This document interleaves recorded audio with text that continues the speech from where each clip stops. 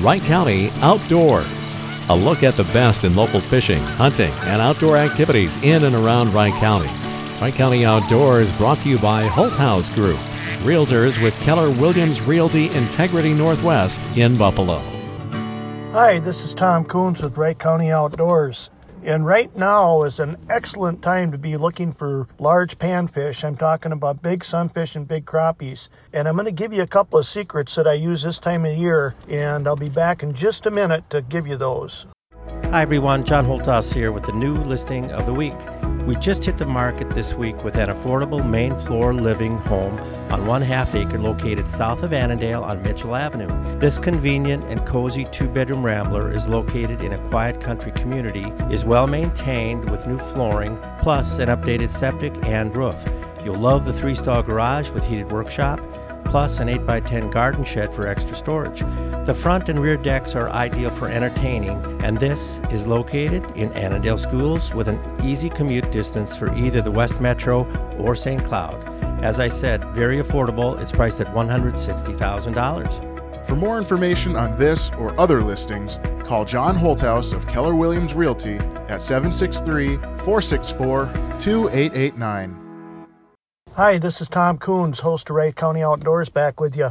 Right now, with the snow melting off the surface of the ice, it's an excellent time to find big panfish.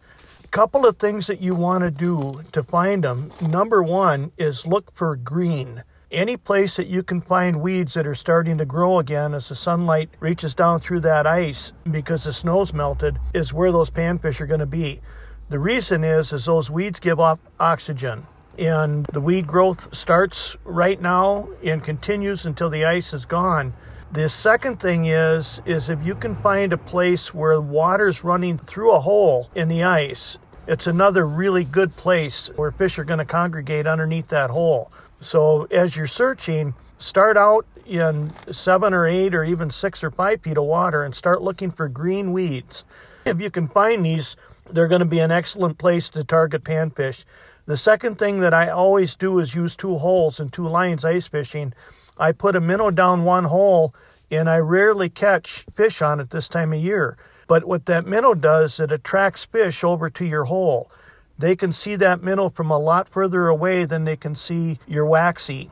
And I use waxies or spikes or Eurolarva with very small jigs. I like to use gold colors during the day when the sun's shining, silver colors during the day when the sun's not shining, and glow in the dark in the low light hours and at night.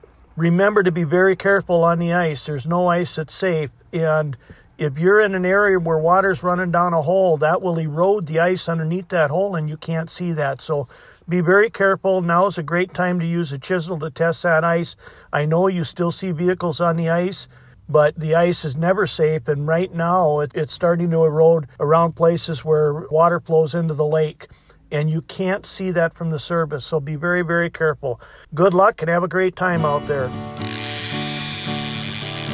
Wright County Outdoors, brought to you by Holt House Group, Realtors with Keller Williams Realty Integrity Northwest in Buffalo.